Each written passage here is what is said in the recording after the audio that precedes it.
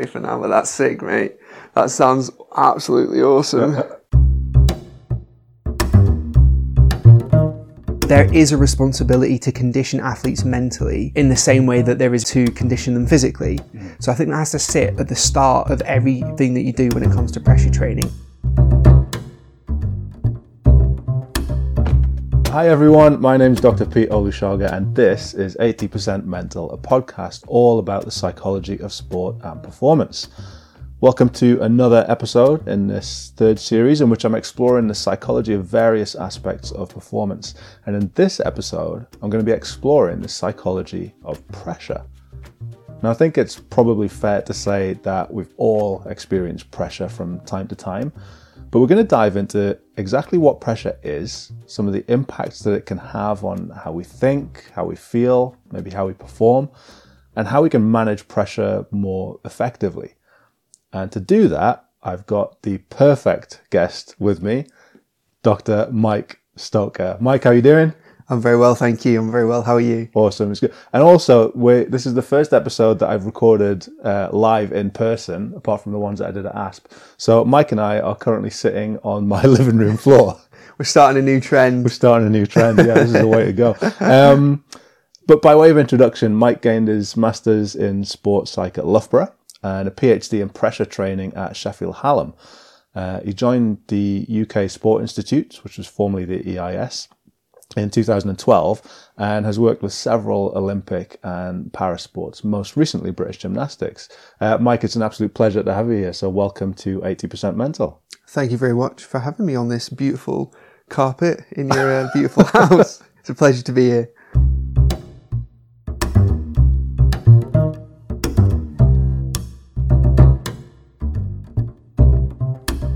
Well, just before we get into the topic then, I'd love to hear a bit about how you got into sports psych, because I know you talked a bit before about martial arts as being kind of a vehicle for you getting into psychology. Yeah. So when I was a kid, I grew up in a small place in relatively North Scotland, and there wasn't that many good sporting options around there. There was rugby and football, but one of the sports that was known to be really good quality in terms of coaching was kickboxing. So I started doing that, and relatively early on then realised that you could influence certainly the start of a fight, if not the end as well, through body language. So it sounds like super basic, and it is. It really is the basics of imitating behaviours that you would associate with being dominant, being aggressive. Right. And me and my coach, a guy called Lee Sansom, who was my coach at the time, he would talk to me about psychology, and I can remember thinking about the ways I could change the way that I'm walking up and down the mat before the fight starts off. Yeah. And I do think I could tell that it had that visual impact on the way that my opponent would start off their fight, if not slightly more on the back foot, that gives you that slight edge. So again, it's like super basic stuff about psychology and behavior, but that was really the origins of me realizing that this was something that I was just innately interested in, I guess. Yeah. So then there was the studying and the MSc, the PhD in pressure training, and obviously you're working now as a technical lead at UKSI. Yeah. You tell me a bit about kind of that and sort of what that involves. Yeah, sure. So as you said, it's the UK Sports Institute, or UKSI, formerly EIS, English Institute of Sport. Shout out to all the UKSI sites on the team, if any listen. At the minute, I'm a technical lead and not working with the sport, which basically involves helping and supporting the wider team of around 30 or so sports psychologists that work in the sports, delivering on the front line, if you will, supporting them in their delivery, essentially. So they can seek support on interventions that they're delivering, on personal development. It can just be a sounding board. It can be a check and challenge. So there's that aspect of the technical input and coordination, collaboration with the psychs on the front line. Yeah. And then there's also project work that we do. So the technical lead team that I'm, there's about 5 of us, and some of the projects that we work on are things like supporting the application of our products, which the USI products are essentially kind of contextually developed approaches or tools that you use in sports on the front line that practitioners use, such as super strengths, which I know you're familiar with from the work that my colleague, our good friend, Dr. Kate Ludlam does. Pressure training is one of our products as well. And so, our project work also can involve the development of these products, the application of them in sports, supporting of practitioners and utilizing them. So that's kind of what being a technical lead is. Yeah, awesome. So you got a lot on your plate. Yeah, I mean, it's a great, pressure. A lot of pressure. Yeah, exactly. Yeah. When I was doing my PhD, you get so used to being associated with a certain thing that word, like under pressure, working under pressure. Like the song of my PhD was din din din din din din din din din din din. Love that, you got a soundtrack to your PhD. I love that. I don't know what mine would have been.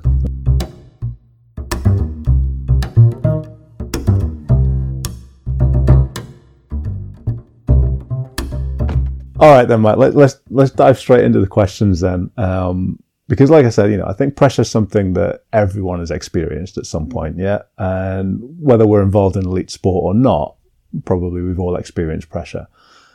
It's kind of an inescapable facet of life almost. But I just wonder if we could start off by maybe talking a little bit about what pressure is and maybe what it isn't as well.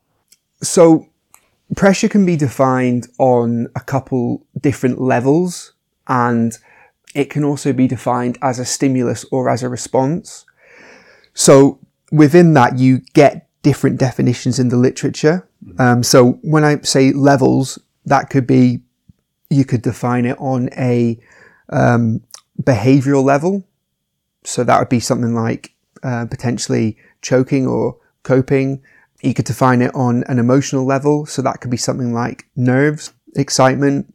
You could define it on a biological level, which you might say adrenaline or cortisol. And then you could define it on a cognitive level, which would be the experience of, and this is the way that we define it, the experience of it being important to perform really well. Right. So the perception of an importance to nail it.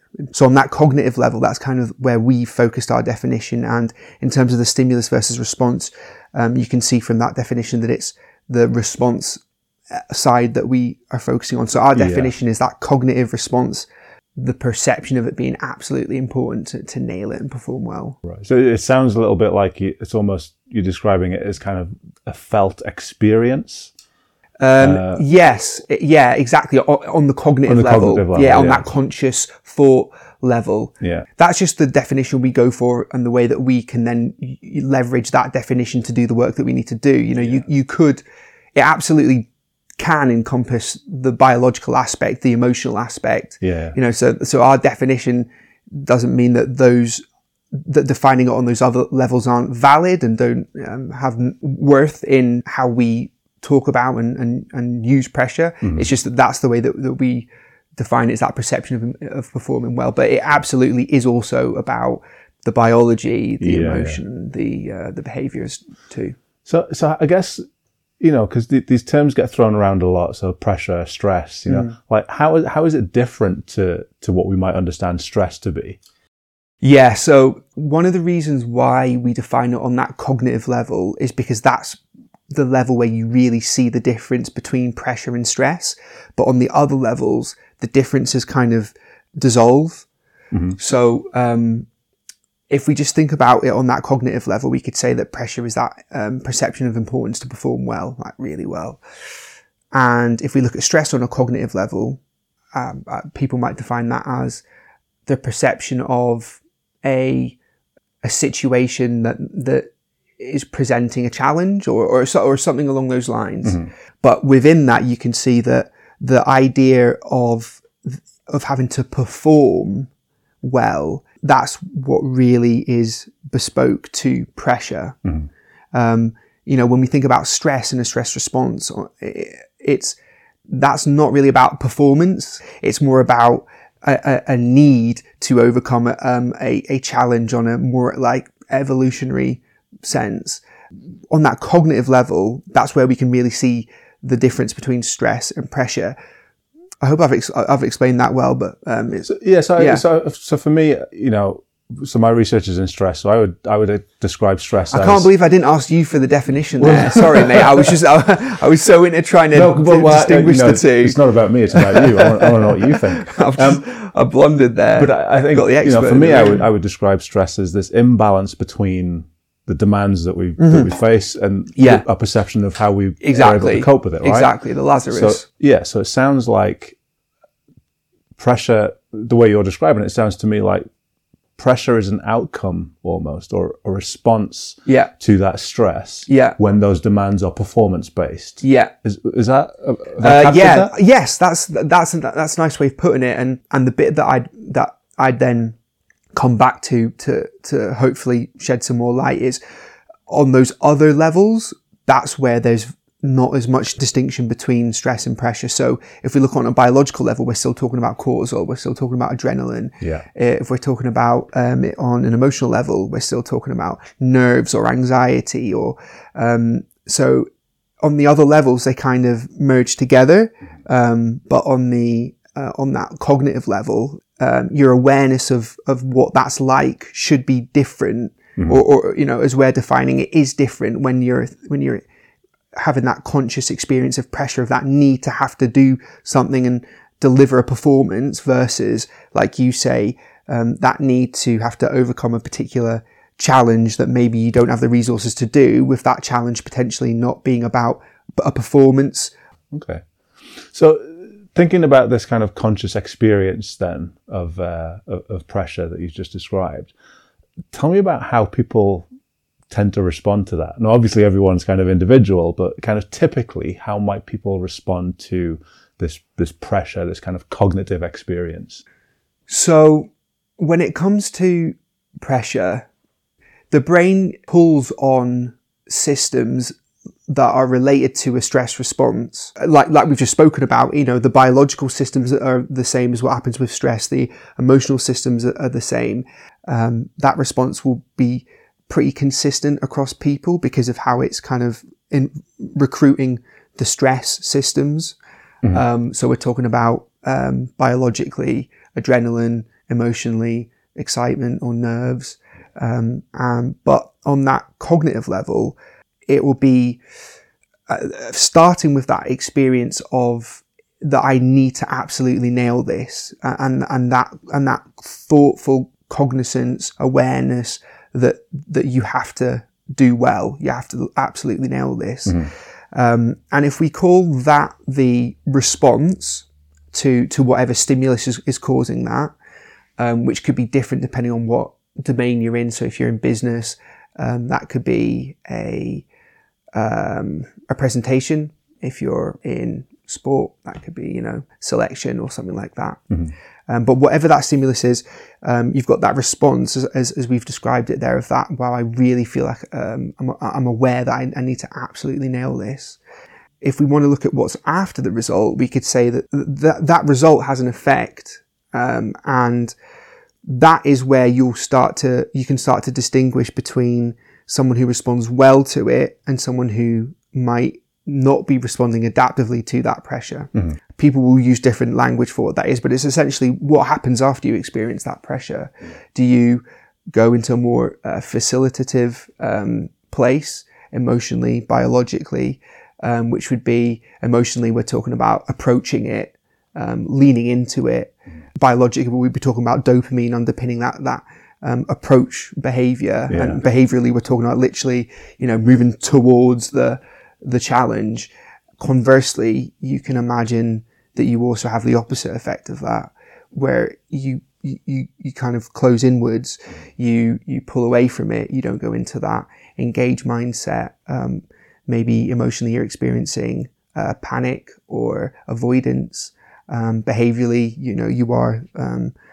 you're physically moving away from it potentially, but you're choosing not to spend time working on it, that kind of thing. Yeah. And it's that effect where you see the difference between how people will respond, and really what my work's all about is helping people understand how they can have that response that is facilitative and allows them to absolutely nail it, which is, I mean, if people are listening to this feeling like they can associate with both those different types of effects that pressure can have, you know, that's a very normal human thing for us to all experience both those things. And it's about trying to figure out how to move towards that facilitative one. It was interesting. You said there are a couple of the different responses, and one of them kind of rang true with me, was choosing not to spend time on things when feeling under pressure. Yeah. But so I guess what you're saying, you're saying that people can either kind of attack it head on when they're feeling pressure, like literally moving towards it. I'm gonna take on this challenge, or the opposite way, shy away from it, withdraw from it. And that choosing not to spend time on things that I know are important absolutely is something that I know I do. Yeah. So I feel you on that one, by the way. Yeah. Avoidance as a coping mechanism when we're under pressure is, sometimes it's got its place and sometimes it works. But I think avoidance when under pressure, as an unhelpful coping mechanism and response or effect, from the response, is got to be one of the most common. Yeah. Well, I mean, we're all human, right? Yeah, exactly. Exactly. So, pressure can be good then. I guess is what you're saying here. Pressure can be a facilitative or kind of motivational force. So, tell me a little bit about that. Give me some examples of maybe when you've seen that in sport, when somebody's been under pressure and kind of really, really pulled it out the bag. Yeah. I look at pressure as something that is there to bring out our best. When we can talk about butterflies in the stomach, when that gets to the point of feeling sick, like we're going to vomit, that's probably approaching the point that might be too far. It might not be, because there's some examples, aren't there, of people who kind of throw up and it's a positive thing for them. Exactly. But that gives you a threshold of that's probably the upper boundary, and then anything below that is probably that facilitative space. Or, I mean, you can't say in absolute, so I want to be careful about not speaking in absolutes, but generally speaking, on that biological level, we're probably talking about an amount of those internal butterflies that make you feel like activated, you feel like your blood's pumping, you feel up for it. On that physiological, biological level, you're feeling those sensations. On the emotional level, probably if we were to speak generally about people, it might be fair to say from my experience that on an emotional level, people would be more inclined to associate a facilitative experience as an effect of that pressure response as being kind of excitement, a little bit of nerves as well. That's certainly within the realms of facilitative. Motivated. So this is just kind of interpreting that experience and those feelings as, like you say, something positive, something to be excited about, rather than something to be fearful of. Exactly. Because if we're just sticking on that emotional level, you can imagine that you've got anxiety is an emotion that comes from the amygdala. We're talking about that grouping of emotions that you'd put fear, anxiety, worry. You've got those, and then you've got the same type of emotional experience with the same sort of intensity, but it's more about being excited, about being nervous in a good way, about being aware of like a level of activation of adrenaline and what that feels like emotionally, if I can say that, that drive sort of feeling. That's the word I wanted. So it's not about somebody who deals with pressure well experiencing certain emotions or doing certain things. It's more about them experiencing what they're experiencing, but interpreting that in a much more facilitative or positive, if you want to use that word, kind of way. Is that fair to say? Yeah, that is fair to say. I think you're articulating in a very nice way what most literature is saying, and very much what we would want to promote as well. And if we're saying you've got a response that happens on an emotional level, a biological level, and then you've got an effect of that response to pressure, the idea would be that most people would want to have that effect be those positive emotions. But as you are articulating, really the idea behind managing pressure is that even if we have the grouping of responses that I described that people might associate as being more negative, such as worry, fear, and anxiety, the idea is that, and literature and research supports that it's how we actually relate to that experience that is the more important thing. Yeah. And we're just talking about the emotional, we've still got the cognitive bit as well that you bring in. So no matter what level we're talking about, the idea is how you relate to that, to the effects of the response that you have. So how I relate to the amount of adrenaline I have on the biological level, how I relate to the emotional response I have, be that anxiety or excitement, how I relate to the cognitive experience I have, be that I want to attack this versus, oh, I'm not sure about this. No matter what we have, whether it's anxiety or excitement, we're aware of that relationship and of that way that we're interpreting it, and in such a way that we can still go about doing the behavior that we desire, which would be nailing it, coping, smashing it, and that kind of thing. Brilliant. It's kind of almost like ACT principles, isn't it? It's kind of mindful awareness and acceptance of the emotion or thought or feeling or whatever it is, but then committing to action and doing the thing that's important to you anyway, regardless. So I really like what you said there about the relationship that people have with their sort of cognitions and behaviors and emotions. Just one thing I'll add in there is, I think that it would be fair to say that some people, depending on where they are on their developmental journey, they might not actually be aware of the relationship that they have yet. Right. So they could be a young teenager who's an athlete, for example, that's still developing that level of meta-awareness of their own thoughts and feelings, which takes time to become grow aware to those things. You don't necessarily need that level of awareness of the relationship that I have, but I believe you're increasing the probability and chances of delivering a good outcome and coping if you do have that level of meta-awareness.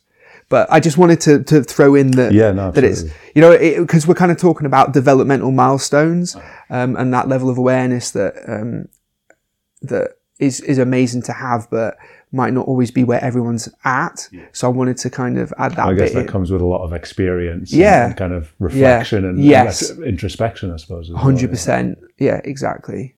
So one of the things that gets thrown around a lot in sport, certainly, and in life as well, are these kind of ridiculous metaphors that we have.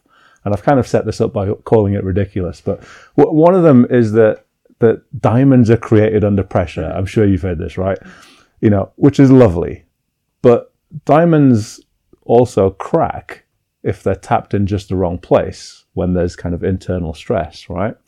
So as a psychologist, I just wonder what you think about this concept, this notion that like pressure is this universally good thing that just creates people who are, diamonds who just respond to pressure in really adaptive ways. I just wonder what your thoughts were about that. The idea of pressure training, which is exposing yourself to pressure so that you can learn how to manage it and deliver, be that in sport, which is how we apply it, but also business or, whatever domain you work in.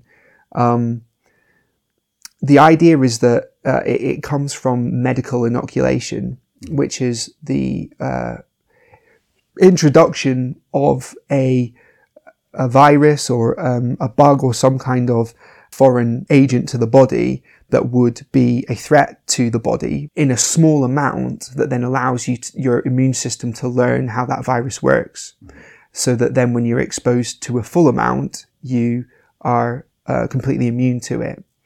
And in that, you can see that when it comes to inoculation, medically, inoculation these days is very different, where they'll take the virus and they'll actually genetically remove components that make it able to actually... very dormant. Dormant, exactly. Yeah. But initially, it was just a small amount of the actual virus. We're talking about 100 years ago when you didn't have the technology we've got now.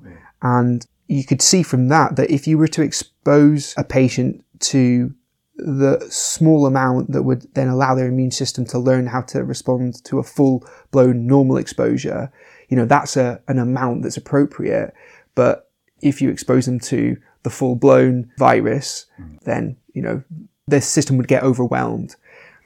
The idea in pressure and pressure training and exposure to pressure and pressures making diamonds would be exactly the same, where you could conceive of an amount of pressure that would be the right amount to have a response across the different levels that we've spoken about that was facilitative and led to growth and development. And that might involve an initial dip in emotion, in biology.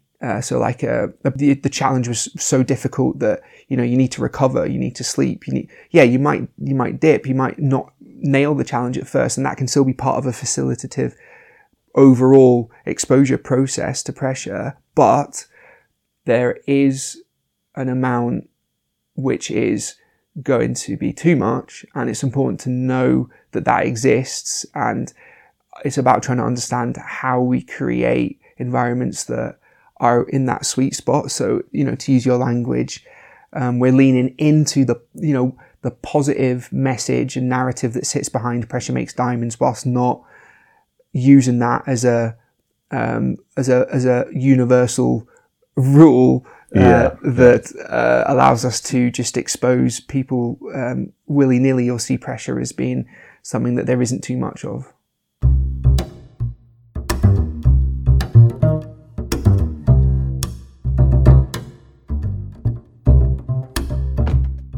This is the 80% Mental podcast, and I'm here with Dr. Mike Stoker from the UKSI. We've been talking about pressure training. So we've been exploring what pressure is, how people maybe respond to pressure.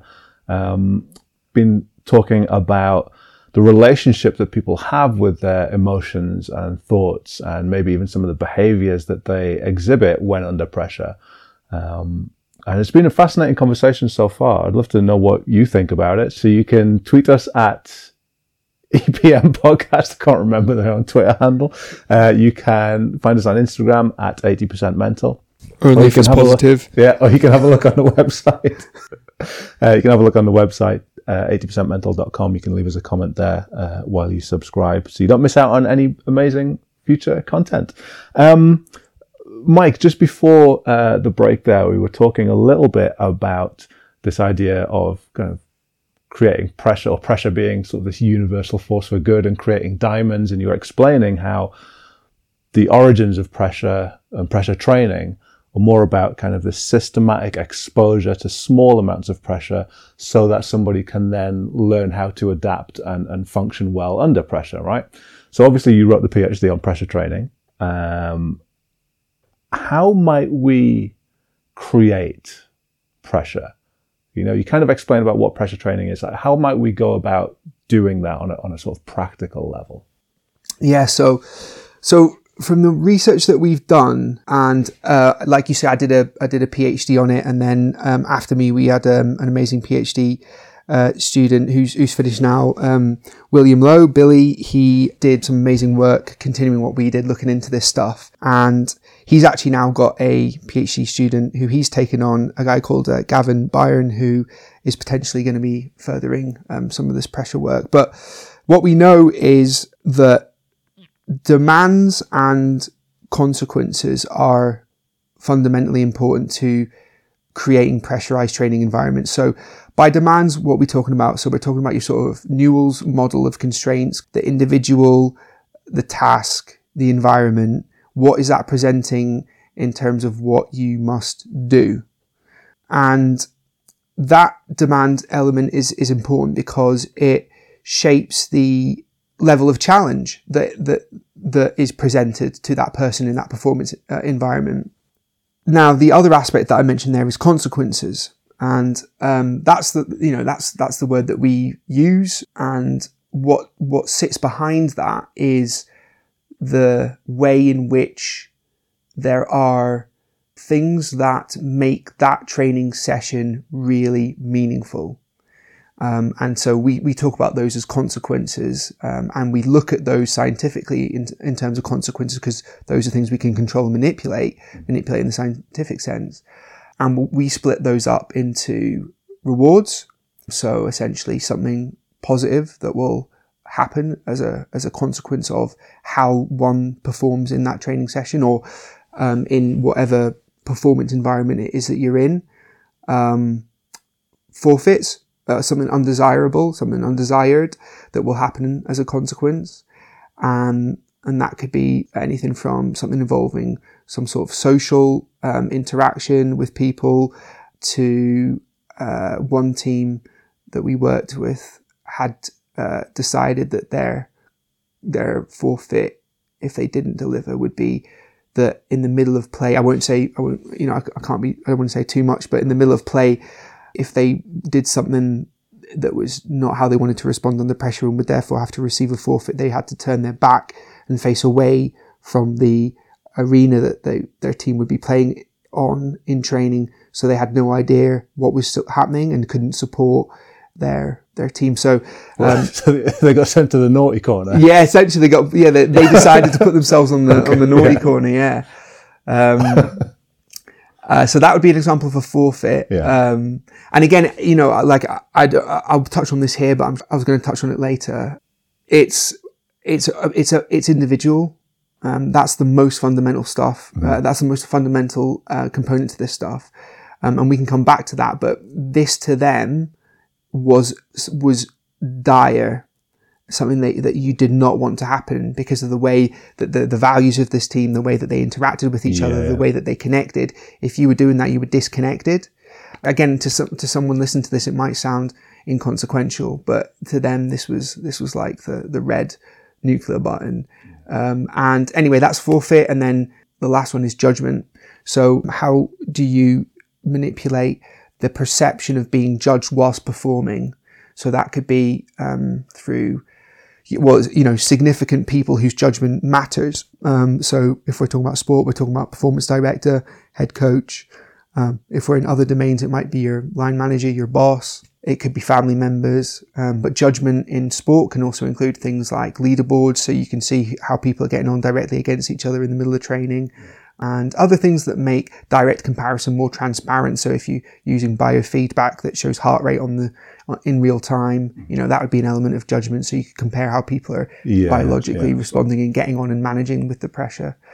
So those elements there, summarizing that, you've got those demand elements, and those consequence elements. Those are what we focus on to create those pressurized environments. So you've got these consequences of being rewards, forfeits, and judgment, right? And you mentioned that this is very individual. So you can't kind of take one template of pressure training and just download it into a different sport or a different domain. Okay, so it has to be very individual. I guess what I want to know is if we're using things like these consequences, which could be like a forfeit or it could be judgment. Yeah. How can we do that ethically? Because, I think back to some of the consequences of not doing something, in some of the training sessions I used to do, and they're perhaps maybe considered unethical, especially in today's climate. Talk to me a bit about that. How can we create pressure ethically? Yeah. The starting point has to be holding at the crux of it all that that there is a responsibility to condition athletes mentally in the same way that there is a responsibility by their coaching team to condition them physically.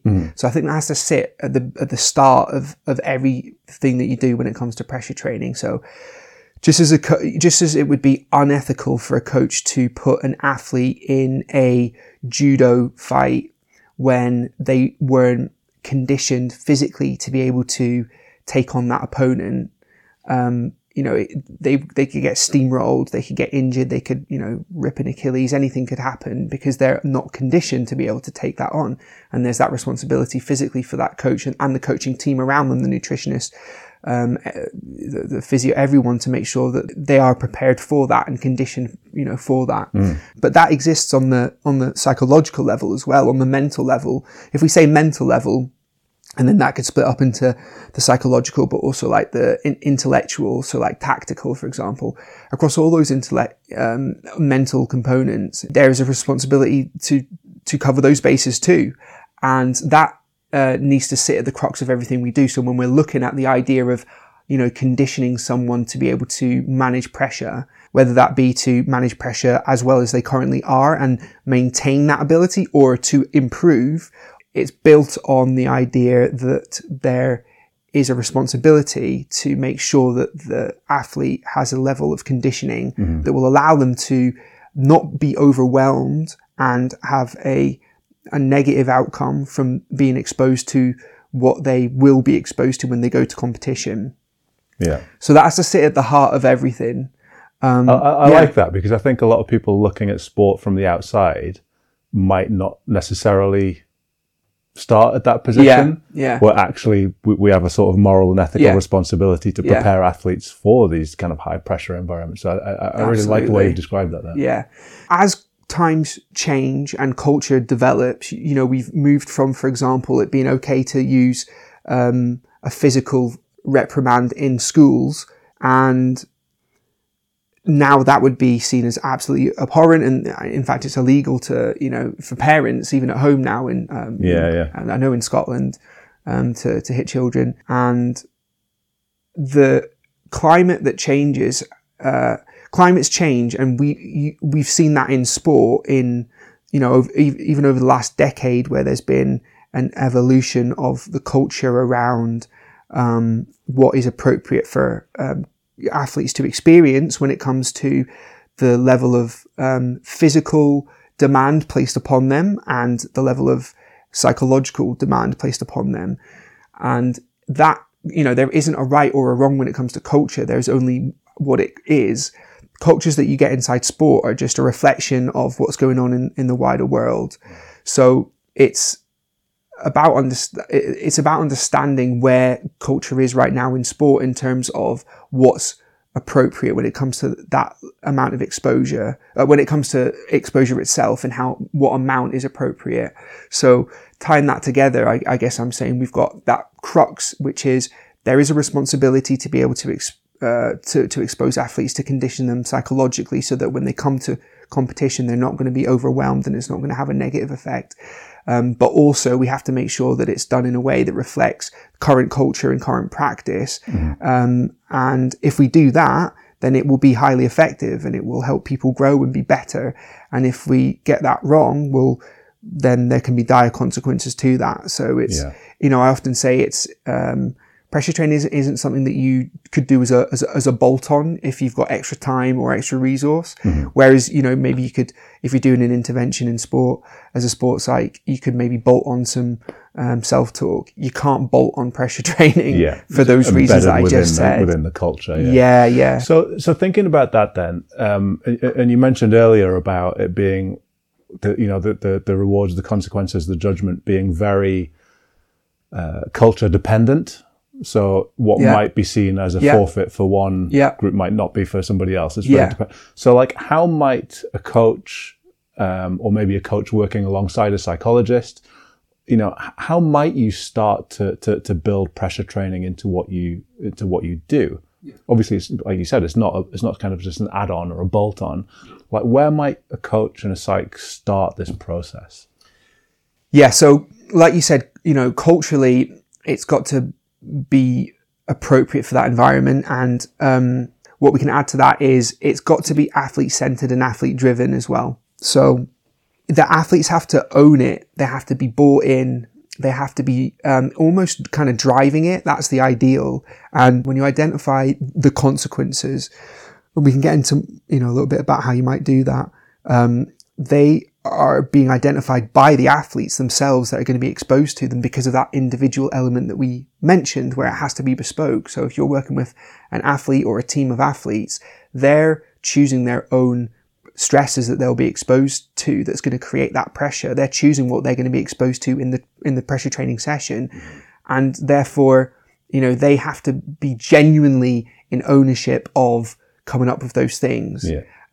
It's not even enough to say that just if they choose it, then that means that we've got the ethical bit, because there could be, pressure put upon them, socially, non-verbally, to choose certain stresses that are of a higher level or a certain intensity that they actually don't want to be. So it really has to be that they are driving it, they are choosing it, and they are owning it, and they are wanting to be exposed to pressure because they understand that need to be mentally conditioned. So as a coach, you're looking to, without getting into the operational aspects, which we can do, and that's where I'd say ideally you could work alongside a psych, but staying at that higher level, what we're talking about is getting athletes on board for the idea of what I've called that crux of that mentally conditioning, psychologically conditioning yourself, so that they're totally bought into the idea of choosing to be exposed to stresses at will for the promise of that then allowing them to condition, develop, grow. And then a process of identifying with that individual or group of individuals what those stresses would be that would be appropriate for them to expose them to the amount of pressure that they deem to be appropriate for them. And we spoke about demands. So that's where you choose the actual training exercise that they did and how hard or how easy that would be. But then potentially more importantly, as our research suggests, those consequences. So you'd be introducing that those forfeits, those rewards, or those judgments through that collaborative process with the athletes that you've done to identify what they are happy to be exposed to that would get that right amount of pressure. Yeah. So I guess there has to be consensus at all levels here in terms of what the stresses are going to be, what the demands are going to be, but also these consequences. So, for example, going to the naughty corner might work for one athlete, but another athlete might find that really, I don't know, maybe triggering or quite something that they don't really want to do, or, singing a nursery rhyme in front of the rest of the group. Yeah, exactly. For some athletes, that might be really, like they really, really don't want to do that. Yeah. So I guess there has to be consensus about these rewards and forfeits and judgment as well, right? Yeah, absolutely. So you mentioned kind of a coach doing this with the psych. What would be the psychologist's role here? Like, how do you get that consensus? How do you sort of build like pressure training into an environment? Yeah, so I just want to quickly pull on what you said there, because it's absolutely right. So just quickly touching on, I gave an example of a team that would have a forfeit where they'd have to turn their back and not look at play. I'm being playful when I'm saying, I'm standing in the naughty corner. But but I think you're touching on a really important point, which is that would be right for some environments, and in other environments it could be either like you say, it could be triggering for someone. You get such complex combinations of different personality types across all sports and people, that there could be someone out there that would feel like they're being excluded, right? Yeah. And they don't want to, and that they haven't signed up for that potentially. And then you get someone else where that would just be so inconsequential that they didn't even feel anything and thought it's a waste of their time. Yeah. So that just speaks to it having to be individual for the people, for the team, and bearing in mind culture and what's appropriate. For a rugby team, a social consequence of having to sing on TikTok would be something that would be 10 years ago that would be ridiculed as being easy. Well, there wasn't TikTok back then, but something social where they have to take the mick out themselves would be nothing to a team like that. But these days in a different team, that could be completely inappropriate. So just wanted to touch on that point and how accurate that was to put things in context, that it's not about there being, it's about taking into consideration culture and the individuals or the team and what's appropriate within that environment. Now, you were talking about how to bring in a psych, or where a psych would have a role in this. Yeah. So, ideally, a psych would play a fundamental role in working alongside the coach and alongside the athletes. So this is as an intervention that a sports psych might do, a very coach dominant intervention and a resource heavy intervention, because You're looking first of all for the coach and for the psychologist to be working together to identify the broader picture of what's trying to be achieved here. If it's one athlete, if say it's a tennis player who's incredibly successful and has, a team around them, what you're trying to achieve with that one individual would look a certain way based on, are you trying to keep them conditioned to pressure and they're already where they want to be? Are you responding to them having not performed well in a recent competition, and therefore you've identified that there's some ground that you need to cover? Are you in a position where they're currently managing pressure really well, but you're identifying a future step up in a level of competition that they've never been exposed to, which you think will involve a jump in what they're going to be exposed to? So you need to cover that ground in that way. So you're looking at that broader picture of where you're trying to get to and what you're trying to achieve to give you a sense of the direction and the aims. And if you're working with a team, that could look very different in terms of where you're trying to go.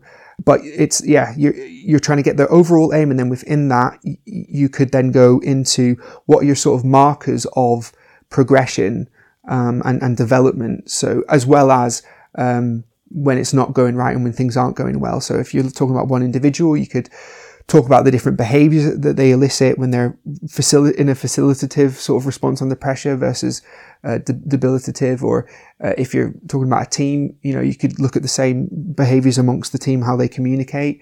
But you're starting to pick out measures that you can use to benchmark if you're moving in the right direction or the wrong direction. Obviously, it goes much more granular and high resolution than this, but these are the broad principles.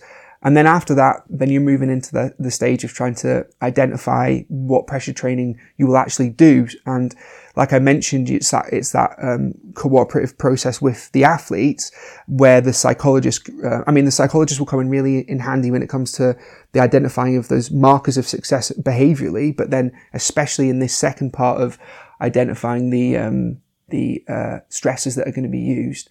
We have a model that kind of actually takes you through a step-by-step process that we've developed, which you can look up in any of our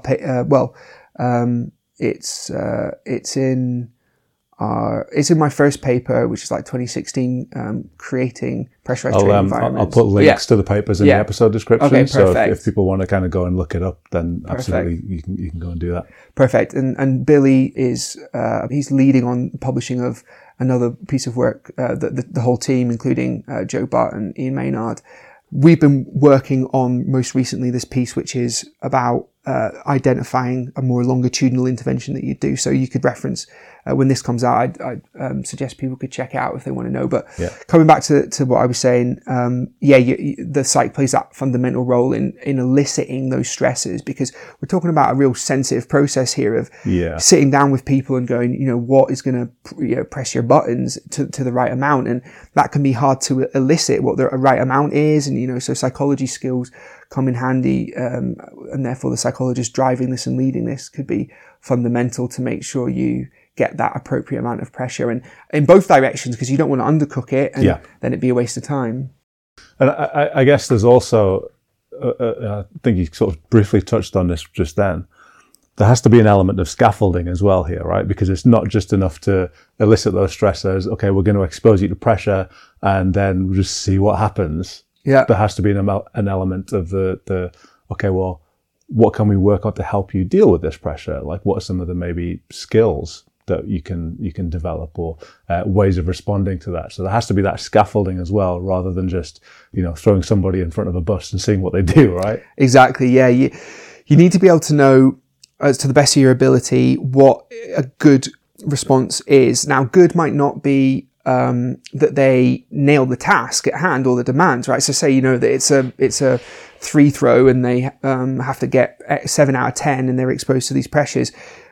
Good might be that they only get 5 and they needed to get 7, so they are going to get the consequence. However, they handled the pressure well, in terms of they were still on other markers of success. They did well. They report that emotionally they didn't feel overwhelmed. Their hands didn't get too clammy physically, and psychologically they felt like they wanted to attack. Just they didn't get the 7. So what I'm saying is, what good looks like can be not delivering and not nailing it, and maybe still getting the forfeit. But you want to identify what good looks like, and then obviously what not good looks like, and put that scaffolding or those support metrics in place to ensure that you can respond appropriately either way. So if things are going in the wrong direction, you can understand why and what's happening and spot that early, such as, debriefing it afterwards with the psychologist, for example, and then lowering the amount of pressure or changing some of the coping mechanisms that were available to the person. So say, for example, a pause button in the middle of the pressure training, they can say pause and just take a pause moment. That would be adding something in that would make it easier, for example. Yeah. That would speak to that scaffolding that you're referencing.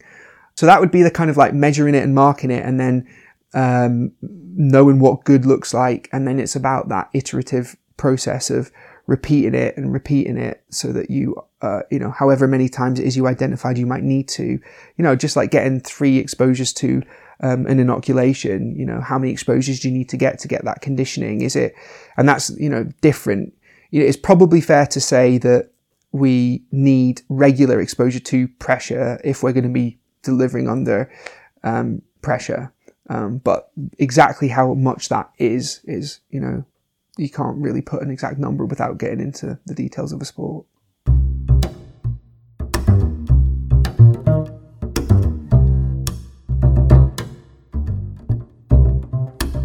This is the 80% Mental Podcast. I'm Dr. Pete Olusoga. I'm sitting here on my living room floor with Dr. Mike Stoker, and we've been talking about pressure training. Mike, you didn't know about this, but I've got a new segment on the podcast. And as well as talking about, the topic that the guests are here to talk about, I also would like to get to know my guests a little bit more. Okay. Are you up for playing my Get to Know You game? Absolutely, yeah.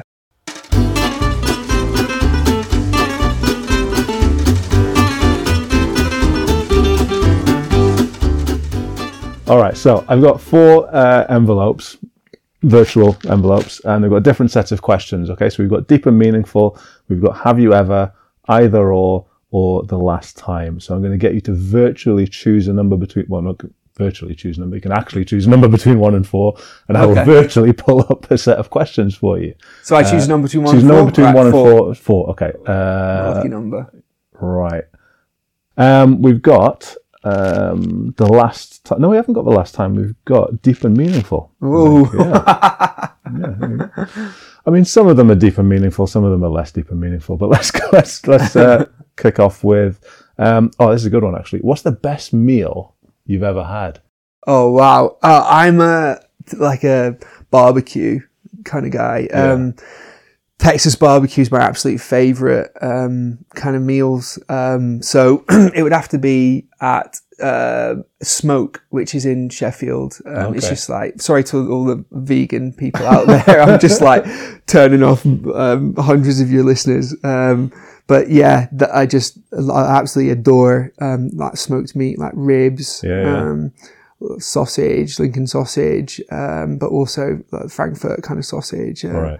So that would be that's my absolute favorite meal. I want to go to America and just like get a bus and just drive around Texas and just try all the different places. That's a dream. Do you barbecue yourself, or you kind of I do, yeah. Into the grill? Yeah, I've got like a nice big one that we get out in the summer. And we get everyone round, but I need to up my game.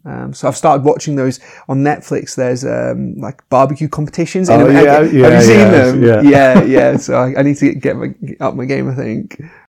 Favorite movie that you can watch over and over and over again? Okay. This is going to sound so bad, but it's probably Toy Story. Okay. Yeah, because.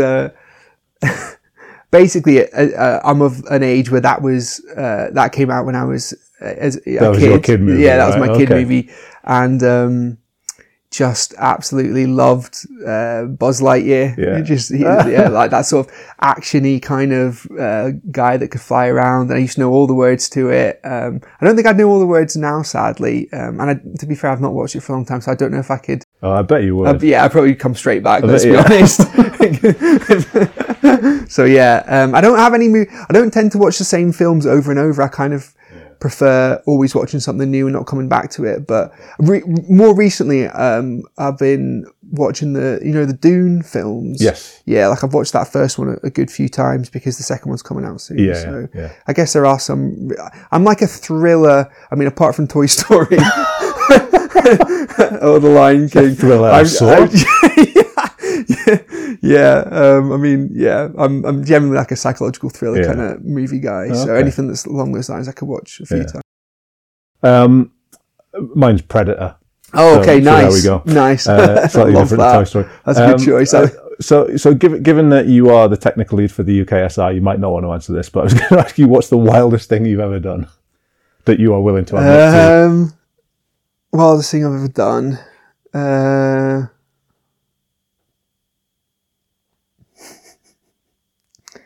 Yeah, just trying to think what's appropriate. what you can say on mic.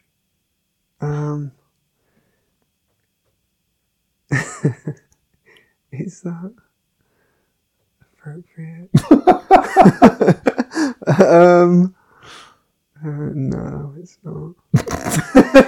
we can skip that one. Wait, give me another second here. You can cut out some of the pauses if you want.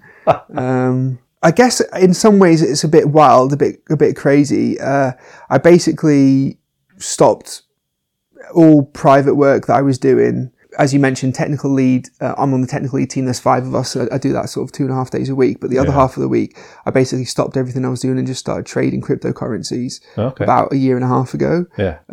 Which, it is worked out incredibly well, but took a major dive into the unknown and huge risk attached to it, and that's pretty wild. Yeah, pretty wild. It's not too provocative wild, but it's like as far as being 37 and a bit boring and a bit routines goes, that's the wildest thing I've done recently. Yeah. Okay, awesome. I like it.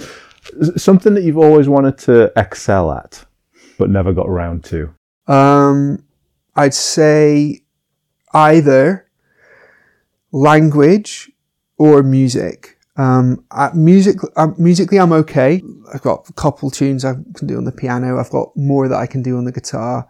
I can do a bit of a jam with people, but I never learned how to read music. I always really wanted to learn the theory.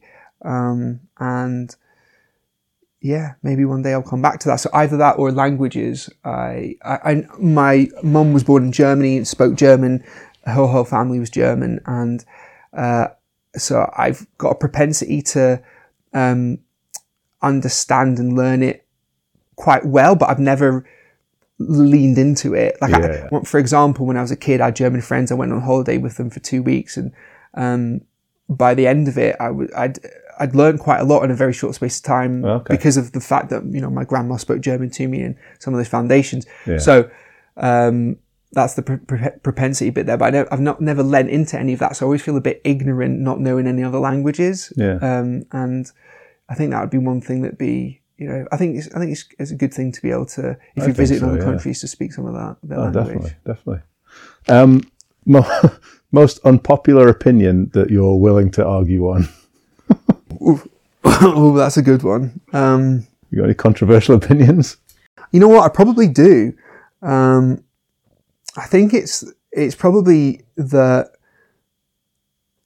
so my general approach to psychology is based on, a lot of influence coming from looking into pressure and managing pressure and the positive benefit that pressure gives us. And through that, I've been influenced to have quite a sort of Newtonian perspective on how the sciences work, kind of like stimulus response, like, Newton's cradle, like one ball hits another, like quite deterministic, as opposed to kind of like systems theory. Although systems theory approaches solution focused, nudge, that stuff does influence how I see the world and how I work.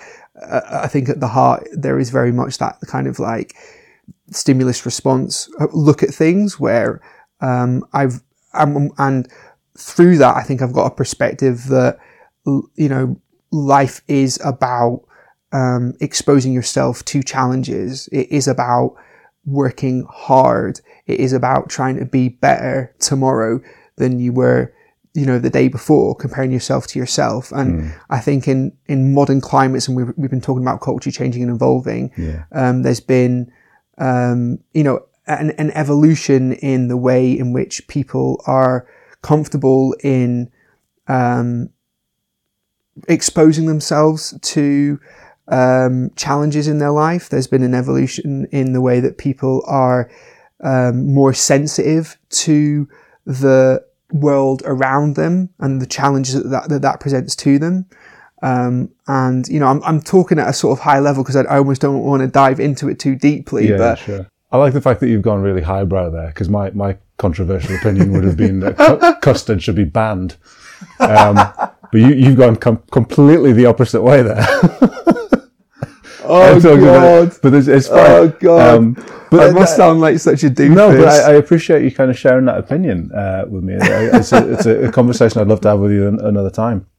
All right, last one then, Mike. Oh, I'm such a doofus. Last one. Dinner with 5 people, alive or dead.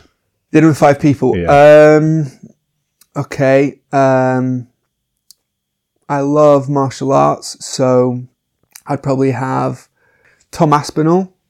He's the current heavyweight champion from Leeds. I would have Jordan Peterson, because he's a psychologist and he has some interesting perspectives which I like to listen to be able to see where I position against that. So I've got a benchmark, if you know what I mean. Yeah. Like when someone, linking to what I was just saying, someone says certain things that make sense and certain things that don't. And so, it's, you want to have conversation with those people because it helps you make sense of your own perspective. Yeah. I'd have, I like politics. So who would I get? I'd probably get Keir Starmer. I was going to go Rishi Sunak because he's Prime Minister, but I'd go Keir Starmer because it looks like times are changing, potentially, judging by how recent by-elections have gone. And he would be an interesting conversation to have. So that's 3. I would go Margot Robbie because she's very hot. And she's also a very, very talented actress. Yeah. Just want to throw that out there. Yeah, don't disagree. And last one would be my dog Rudy. Although it's not a person, but he just deserves to be there. Yeah. He's getting older now. I'm trying to give him a good last couple of years to his life, so he can come to the dinner table and hang out with these famous people and have some of your Texas barbecue scraps. Yeah, he's not getting any. Well, Mike, thank you for playing the getting to know you game that I still haven't got a name for. Appreciate your honesty and your candour. Thank you, mate.